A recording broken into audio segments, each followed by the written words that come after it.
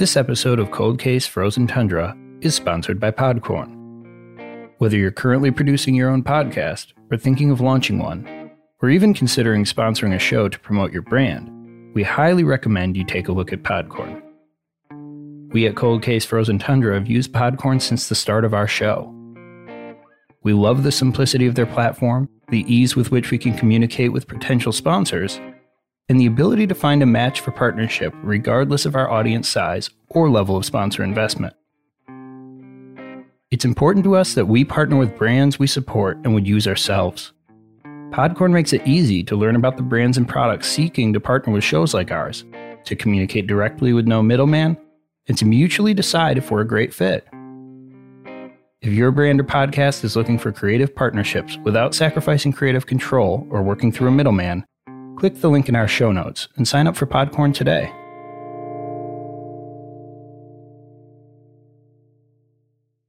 This episode of Cold Case Frozen Tundra is sponsored by Badger State Brewing, who makes some of our favorite beers. Badger State's located right here in Green Bay, Wisconsin, just a short drive from where this season and last season of Cold Case Frozen Tundra take place. If you listened to the first episode, you knew that Badger State's Grassy Place Hazy IPA is my all-time hands-down favorite beer. With the weather improving, I can't wait to sit outside and enjoy the Wisconsin summer along with a refreshing Grassy Place. And sometimes when I'm in the mood for something a little bit lighter, I'll grab a brewski lager. It's awesome, especially when the weather starts to warm up. When the weather gets warm, that brewski lager seems to provide just the right level of refreshment without taking you out of the day. It's just an easy sipper and a good one to enjoy. Super sessionable, great beer. Visit BadgerStateBrewing.com to see the recently expanded distribution locations, check out the beer list, pick up some merch, and even order beer for pickup if you're in the local area. That's Badger, B-A-D-G-E-R, statebrewing.com. Check them out on social media and let them know that we sent you, and support your local brewery.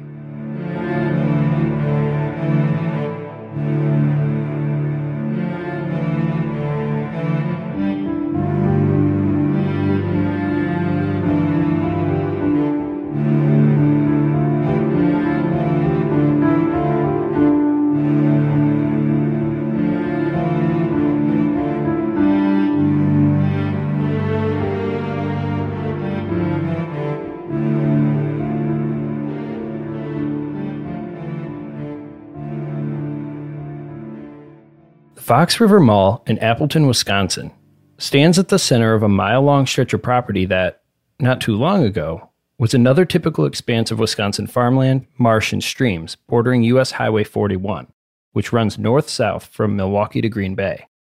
Today, visitors entering the mall wind their way from either Wisconsin Avenue to the north or from College Avenue to the south through an asymmetrical and meandering maze of restaurants, hotels, and big box stores that surround the mall and its expansive parking lots at the center of the property. Nowadays, it's nearly impossible to see from the parking areas through the jumble of structures that frame the property to the roadways that lie beyond. But that was not the case on August 19, 1992, when 20-year-old Lori Deppis walked through the lot with her coworker and friend Tammy after the pair finished closing the graffiti store in which they worked at the end of its Wednesday business hours. Opened just 8 years earlier, in 1984, with Sears as its only anchor store, much of the development near the Fox River Mall continued to focus on the mall itself as the other large retail anchors expanded the space by constructing additions to the building. JCPenney had completed a space opposite Sears in the late 80s, and, more recently, Dayton's had built a new store, adding an entire wing to the mall just a year before in 1991. With all of this work to construct and expand the mall itself, the vast majority of the surrounding land had yet to be developed into the center of commerce visitors see today.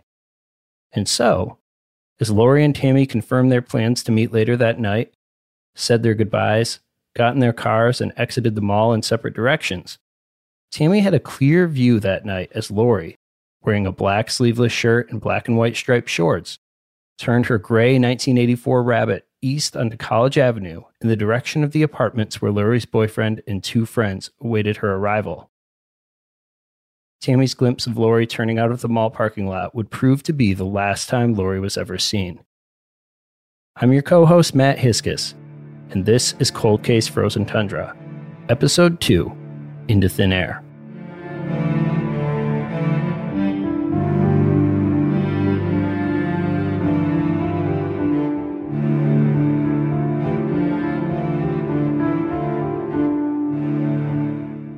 Hello and welcome to Cold Case Frozen Tundra. I'm Dr. Jordan Karsten, your co-host in this investigation into the disappearance of Lori Deppes.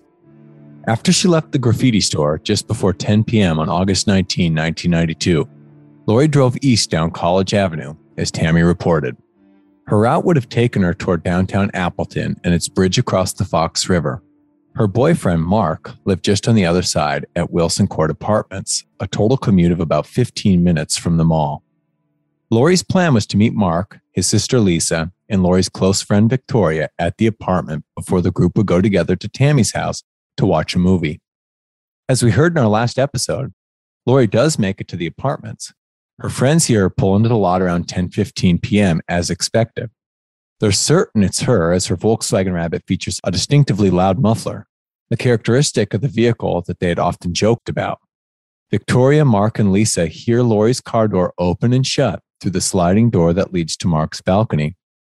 The apartment is in the second level, only about 30 to 40 feet from where Lori's car was parked. They continue chatting and hanging out while they wait for Lori to come inside. Only she never does. No one ever sees or hears from Lori again. She's gone without a trace.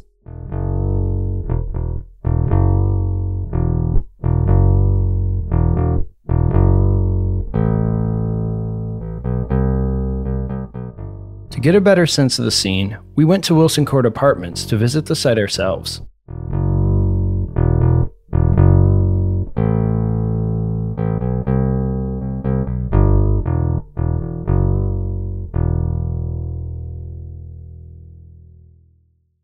We're now standing at Wilson Court Apartments, where Lori's boyfriend Mark lived, the exact location officers arrived early the following morning, a Thursday. A photo taken that morning captures the scene exactly as they found it. Lori's Volkswagen Rabbit sits parked between a Chevy pickup and a Chrysler hatchback in the middle of a small row of spaces, less than 50 feet from the entrance to the complex, off Wilson Avenue. A narrow strip of grass separates the front bumpers of the vehicles from the sidewall of a white garage belonging to the home adjacent to the property. There are no marks of debris evident on the paved lot. Aside from a small bit of damage near the rear bumper on Lori's vehicle, clearly repaired at an earlier date with a small bit of yellow duct tape, nothing seems out of place that would belie the mysterious occasion for which everyone was gathered. A styrofoam cup bearing the logo of Tropical Smoothie Cafe, one of several vendors in the Fox River Mall, sits atop the driver's side of the vehicle, just as one might place it while standing near the car or leaning back inside to grab additional items. The area looks very similar today as it did in the photo. Of course, the trees have grown and the lot has been repaved, but other than that, the only real difference is a fence that's been put up next to the lot to separate it from the house next door. Officers were probably thinking when they got here in 1992 just what I'm thinking right now. There are a ton of windows, balconies, and porches that face this exact spot. Yeah, we know from Victoria's recounting of the events that the balcony of Mark's apartment overlooked this spot of the lot, but I didn't expect it to be quite this visible. Yeah, I agree. I mean, there is a second apartment building right here next to Mark's with 2 or 3 stories of units with windows and balconies facing the lot. There's the house next door only about 40 feet from where Lori was parked, and next to that is another small apartment building with 9 or so units that, in 1992, without this fence yet built, would have had a completely clear view of the spot. We're also right next to Wilson Avenue, which is only a 2-lane street, and on the other side, less than 100 feet from where we are, a single-family home and a 4-unit townhouse. All their front windows, driveways, and front porches face right at this spot. And you have to remember, it was summer. Windows could have been open. People could have still been outside. It was only 10 o'clock at night. Yeah, I mean, I pictured a much darker, more secluded spot than this, but how many balconies and windows would you guess face this spot? It's hard to say, but I would guess between all of those kind of things, maybe 50. I mean, there are tons of windows, tons of balconies, and you are really close to a bunch of buildings. I mean, even to the left, there's an apartment building with, a dozen windows facing this very spot. I mean, it's in a busy area.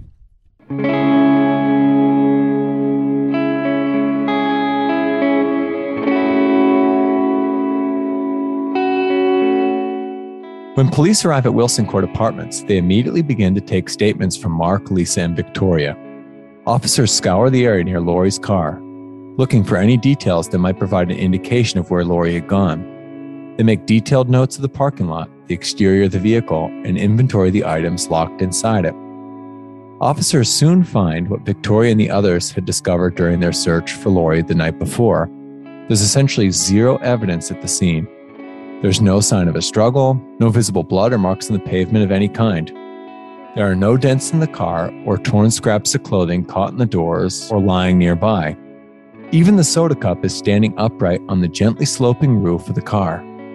It's not strewn across the ground after being dropped in surprise, nor has it been tipped over on the vehicle's roof during a struggle.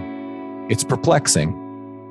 In a quote that would be used several times over the following days as the local newspaper covered the incident, Lieutenant Steve Malkow of the Town of Menasha Police told reporters that the car in nearby area showed no evidence at all of foul play, though he admitted that this did not seem to fit with the fact that Lori had no history of disappearing without telling others where she was going. Lieutenant Malkow, along with Detective James Nadolski from the Winnebago County Sheriff's Office, would soon be assigned as the two-man detective team in charge of the case during the initial investigation.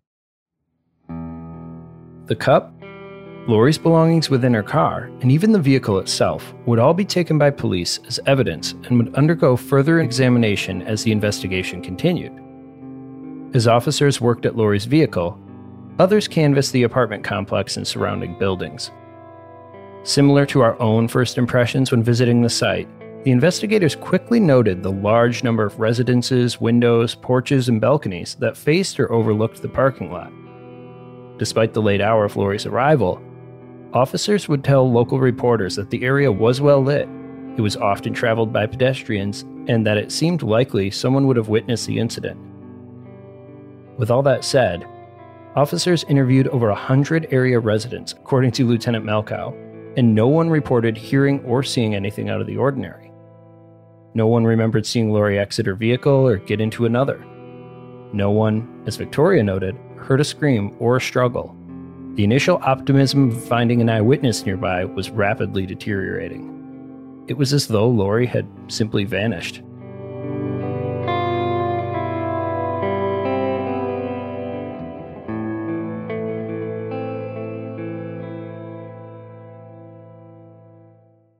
Here you have this young woman, working at the mall that we all went to, that's our local mall.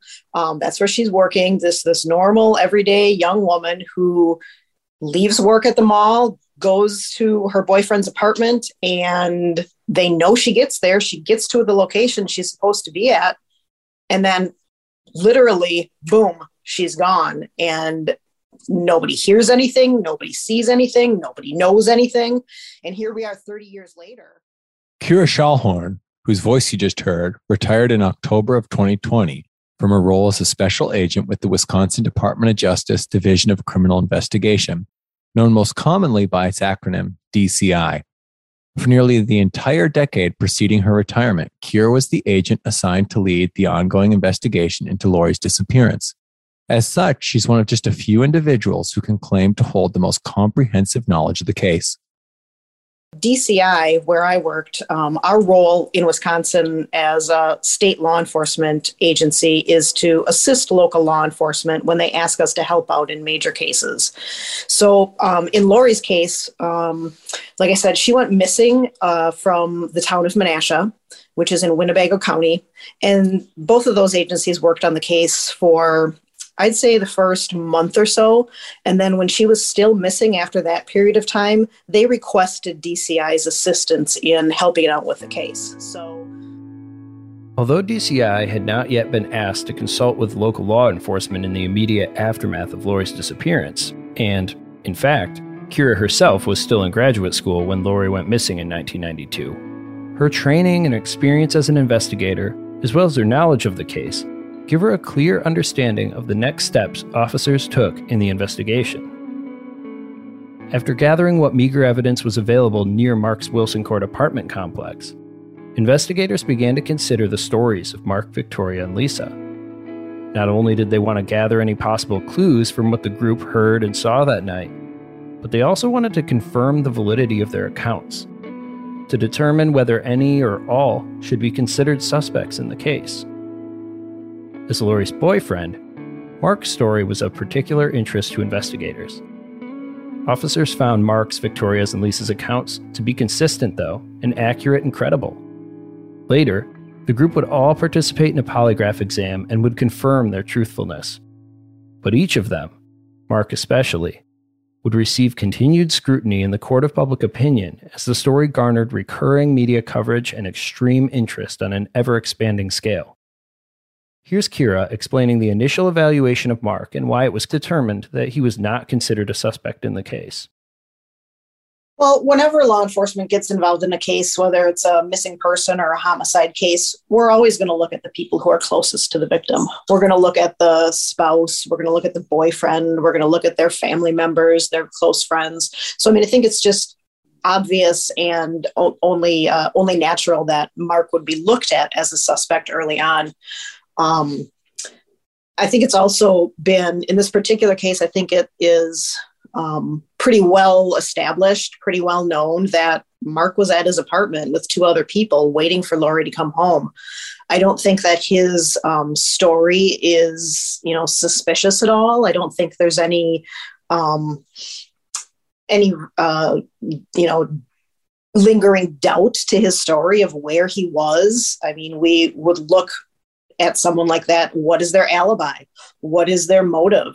And I think in this particular case, we know, and we knew pretty quickly where Mark was, and that he was with two other individuals, and that they, very quickly after they heard Lori come home, went out to look for her and couldn't find her. She was gone.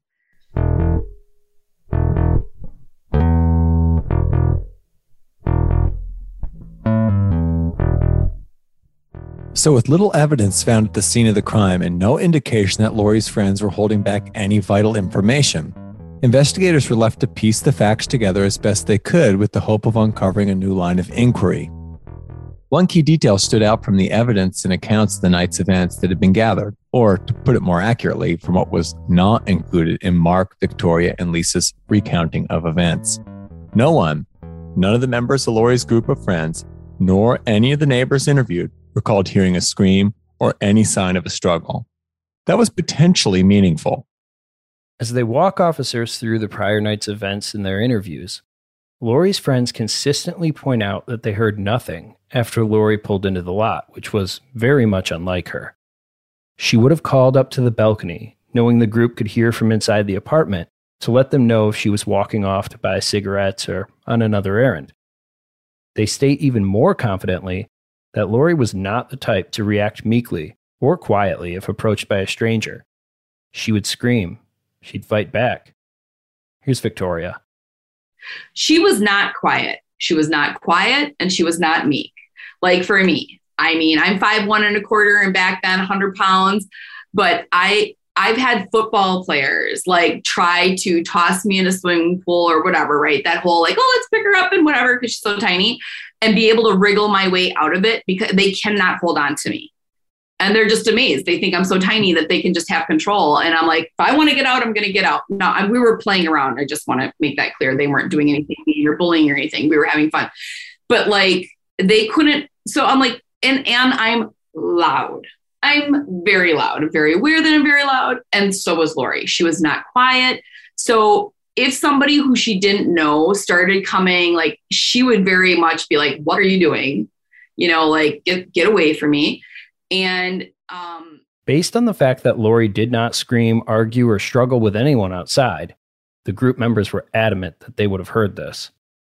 They share with officers their belief that Lori had been approached by someone she knew, someone who she was comfortable with, who could have convinced her to get into a vehicle, or at least gotten close enough to grab her and muffle her scream before Lori had time to register an alarmed response. Mark, Victoria, and Lisa's insight was good. Officers strongly considered the possibility that someone Lori knew or with whom she had interacted previously could have followed her to the apartment, engaged her in conversation, and abducted her before she had a chance to react, or lured her into a waiting vehicle. It would certainly provide a plausible explanation for the bizarre absence of any signs or sounds of a struggle in the parking lot right outside of Mark's apartment. The view that Lori had been taken by someone that she knew was not solely held by those who were present that night. Mary Wenger, Lori's mother, agreed, stating that it was not like Lori to go quietly, and told reporters it was so out of character for Lori that it was more like a spaceship came and zoomed her up in a matter of minutes. Not everyone close to Lori was convinced, however.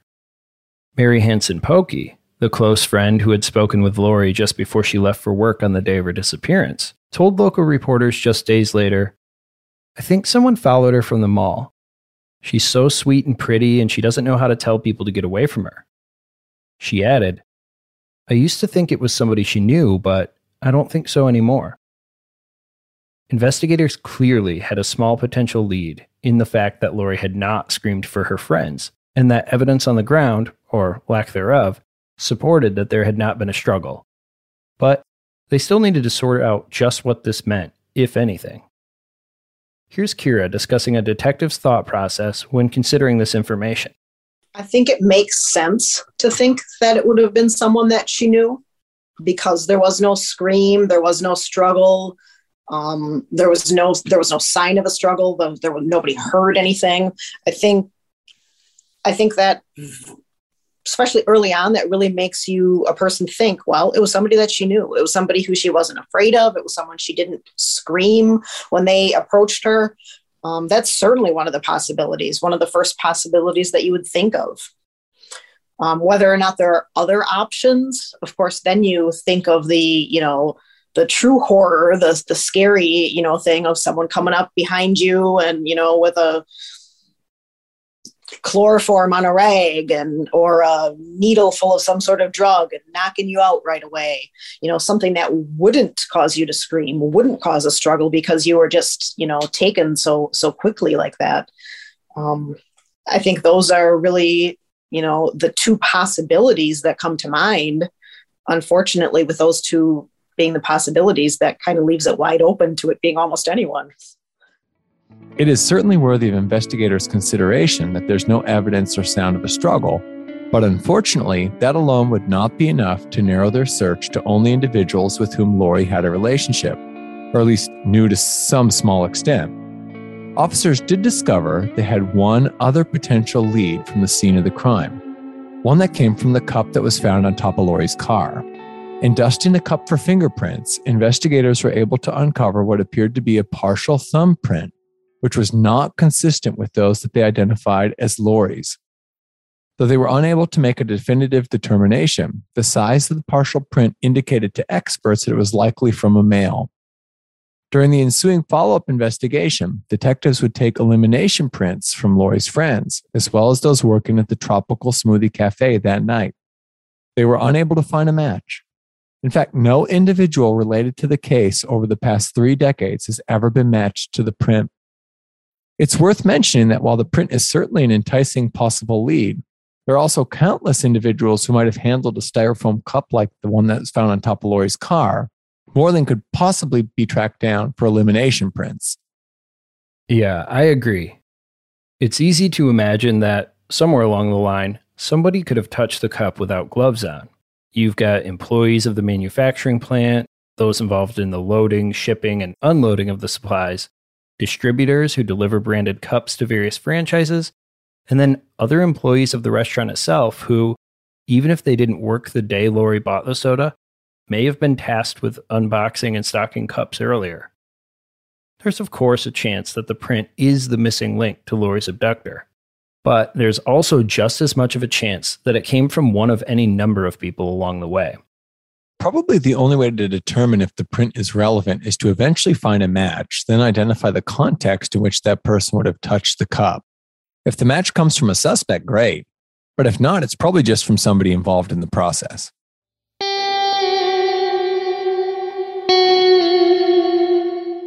Those items, the fingerprint and the insight into the absence of a struggle, are really the only 2 bits of evidence gained from the initial sweep of the area immediately after Lori was reported missing.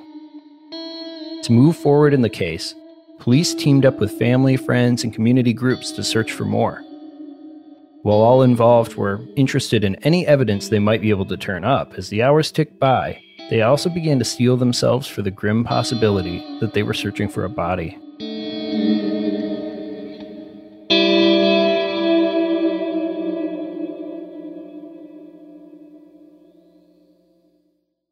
Over the next couple of days, organized groups searched a large forested area near Mark's apartment complex. Police dogs were brought in to assist the team on the ground, which consisted of officers, community volunteers, and members of the 84th Division of the Army Reserves. Police gathered a team of officers in boats to scan Little Lake Butamore and the Fox River for any signs that Lori had been dropped into a local waterway. Local aviation groups, including the Civil Air Patrol and the Theta Star helicopter, which services a local hospital, volunteered to search from the sky. And we've actually had the chance to look over some of the photos taken from that search. Yes, we have. The aerial search teams covered many square miles across 2 counties in the days shortly after Lori disappeared. We've been able to review the photos with fresh eyes, looking in particular for any signs of recently disturbed ground or potential new burials like I've encountered in my prior work as an anthropologist. Unfortunately, the height at which they were flying and the quality of the photos available in the early 90s make it pretty much impossible to identify anything at this stage. We'd be looking for an area on the ground only slightly larger than a human, and in these photos, even larger cars and boats are really, really small dots. We aren't able to make anything smaller than that out, given the photo resolution. In some of the photos, we even see boats on Lake Winnebago that are approximately 20 feet in length, and they're barely discernible in the photos, even with magnification. While the search was ongoing, Lori's family, friends, and concerned community members turned out in droves to aid the effort. They set up a volunteer headquarters at nearby Christ the Rock Church in an effort to coordinate the many efforts powered by the overwhelming community response. Soon flyers bearing Lori's image and listing her physical description and clothing papered the town. A local Menasha resident told newspapers that there wasn't a street corner in the area where a pedestrian waiting to cross the road couldn't see at least 4 flyers from where he or she stood. Despite the massive search effort, only a couple of items were turned up during the days immediately following the disappearance. Searchers near Mark's apartment complex contacted police after they noted a trash receptacle nearby, which contained what police would only describe as strange objects, careful not to elaborate further. Investigators conducted a 2-hour-long search of the surroundings. They confiscated the entire trash bin and its contents, along with a plastic swimming pool for small children, which they found that appeared to have a dried red substance on it. Investigators would later report, though, they had ruled out the items as being at all related to the case. At that time, officers noted details and license plates of all vehicles parked in the area. They stumbled across one, a Ford Taurus, which piqued their interest. Not only had the car previously been reported as stolen, but the underside of the vehicle was immediately concerning to them as it appeared to be covered with mud and debris. There were sticks and clumps of grass wedged between various parts along the bottom, consistent with it being driven off-road for some time. Local residents told police they believed it had been taken through a nearby field, that there were tire tracks cut through the mud and brush. However, the residents also informed police that the car had not moved at all from the location in which it was found for nearly 2 weeks. It appeared the car, which was reported stolen about 2 weeks prior, had been parked in that spot since that time and did not have any link to the case. Local newspapers covered each new development in the case in great detail, often dedicating multiple front-page stories to Lori's disappearance and the ongoing search to find her. Reporters interviewed officers, community members, and many of Lori's family and friends. Local news stories quickly began to draw parallels between the search for Lori Deppes and similar efforts to find Barrett Beck, an 18-year-old woman who was taken from Fond du Lac, Wisconsin in 1990. After a widespread search involving many volunteers and family members that in many ways mirrored the current search for Lori, Barrett's remains were found 6 weeks after her disappearance by a farmer who was cutting grass on his land near a roadside ditch where Barrett's body had been deposited. Interestingly, and reporters pointed this out, Barrett Beck was taken and her remains were found not too far at all from the area in which Lori had gone missing. Those weren't the only parallels. Detective Mylan Fink of the Fond du Lac County Sheriff's Office told reporters that foul play was first suspected in Barrett's disappearance after she was reported missing on July 17, 1990. Her vehicle was parked at the Forest Mall in Fond du Lac, located just off Highway 41, very much like the Fox River Mall where Lori worked. Witnesses had last seen Barrett buying cosmetics at a Walgreens nearby. After that, there was no sign of her to be found. Noting that both women were in a similar age bracket, both left behind a deserted vehicle indicating they were likely abducted from a parking lot, and both were last seen at shopping malls near US 41, Detective Fink told reporters the link between the two cases had not been ruled out. But he stated plainly, "We have no reason to believe that the cases are related. It's too early to make that connection." He added, malls are like downtown now and serve as the social hub for many young individuals. That amount of activity would undoubtedly bring with it an increase in crime at malls, and the fact that each story involved a mall was not cause to link the cases. Moreover, as reporters pointed out, Lori Deppes was last seen leaving the mall, but her car, and ostensibly the crime scene, was found near Mark's apartment, which is 15 minutes away. Regardless of whether the cases were related in terms of their perpetrator, the two were inexorably linked through the effect they had on the local communities in the Fox Valley. Barrett Beck's body had been found 6 weeks after her disappearance, but at the time Lori went missing, the case remained open. Barrett's killer had not been found. The 1990 case had been a shock for many, a violent, inexplicable crime that rocked residents' sense of safety to its core. And now, just 2 years later, another young woman had gone missing without a trace. Another reminder that the Fox Valley community was not entirely the crime-free collection of small towns many viewed it to be. I think it was definitely a weird thing, an odd thing. It was something that we knew about. We were, I was never one to be to know a whole lot about the news and to follow the news a lot, but I remember still to this day knowing about Barrett Beck going missing and, Ronnie Eichstead and Cora Jones and, of course, Lori. And I very recently talked to one of my friends who was a little bit younger than me, and we were talking about this case and talking about where it had occurred near the, old Valley Fair Mall. And she said that she grew up in that area. And I was talking about David Spanbauer and the different people who had gone missing in the area. And she said to me, well, no wonder my mom was so worried about me riding my bike around late at night, and I think that that's the general sentiment. Like, what is going on? Who is taking all of these young girls and women? You heard Kira mention two new names there, Ronnie Eichstadt and Cora Jones. Though her disappearance undoubtedly shaped the perception of the entire time period for many, Cora Jones, a 12-year-old girl from Waupaca, Wisconsin, did not go missing until 1994, which was 2 years after Lori's disappearance in 92. With that said, we will talk about her later. The other girl Kira mentioned, however, should be mentioned here because she went missing just 4 days after Lori.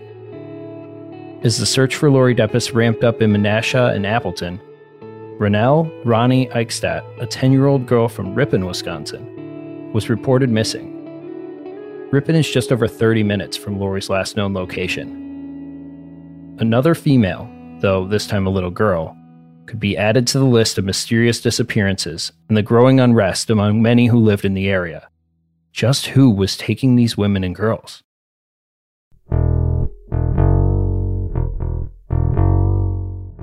Within this time frame, human remains are found all the way down in Lawrence County, Missouri, which initially provided some hope of finding Lori, but ultimately add yet another layer to the disappearances.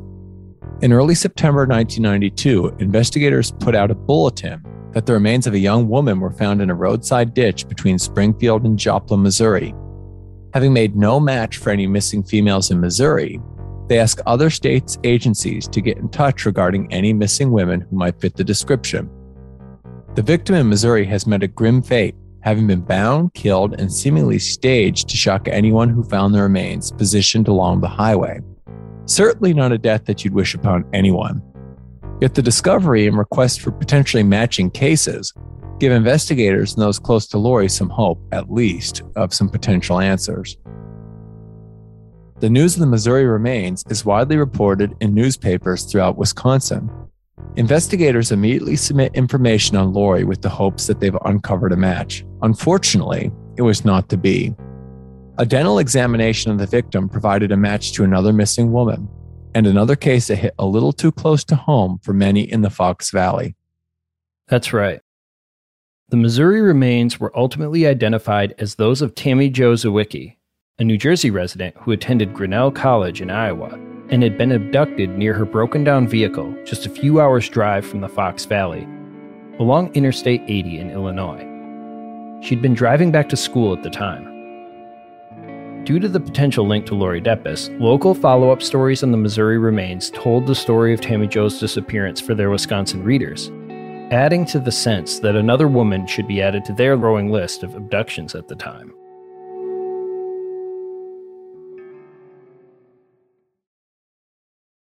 Although reports in all three local cases, those of Barrett Beck, Lori Deppis, and Ronnie Eichstadt, were often combined in media stories, investigators proceeded with each as independent investigations. It was slow going, with very few new leads.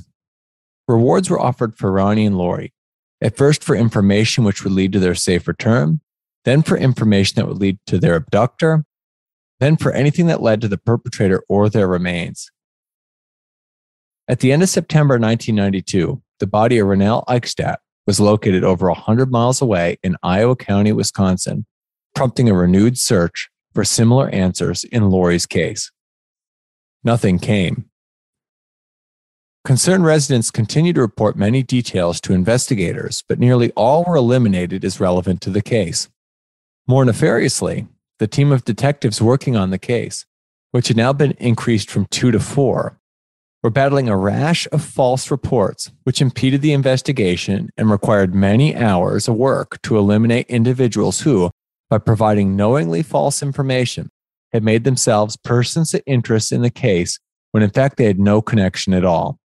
Officers would eventually make a public plea in local papers asking residents to stop providing false information and noting that at least 5 people had been charged with lying to police due to this. But when it comes to actual false information, whether it be a false confession or information that, someone keeps trying to provide that has been proven to be false, that can be really, really time consuming and difficult too.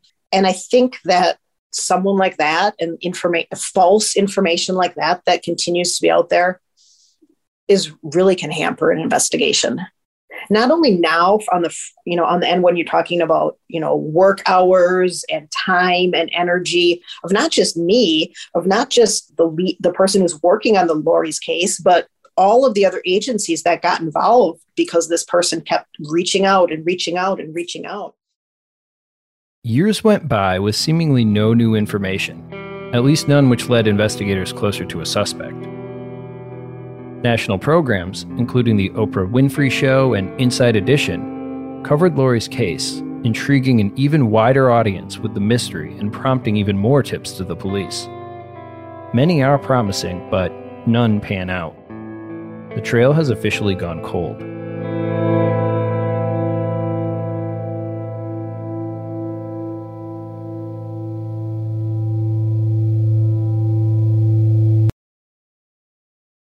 We've jumped forward to 2010. The 20-year mark since Lori's disappearance is approaching. Lori's case still feels surprisingly fresh for many in the Fox Valley area. Local media, coupled with the national news stories, have continued to keep the case in front of the public over all these years, despite the lack of any major evidence arising.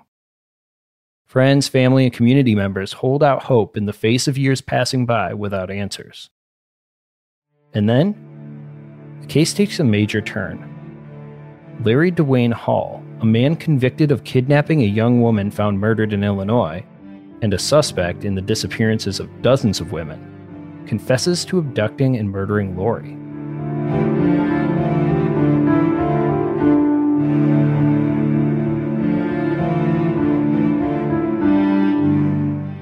Next time on Cold Case Frozen Tundra. like 1995-ish, I think, is when his name first surfaced as far as possibly being involved in this. I mean, he was on the radar for 15 years before that actual confession came about. So he was somebody who was looked at as a suspect for a while, and then that confession happened. To keep up with all the latest episodes of this podcast, be sure to hit subscribe on your favorite podcast platform. If you'd like to do us a favor and leave a positive review, it'd be much appreciated. And if you want even more of Cold Case Frozen Tundra, follow us on Facebook and Instagram at Frozen Tundra Podcast. You can also check us out online at frozentundrapodcast.com, where you'll find even more information on the case in our show. We'd like to thank Victoria, Kira, and the DCI, along with the many friends, family members, and concerned citizens who have helped provide information on this case. Our theme music is composed by Mario Cole 06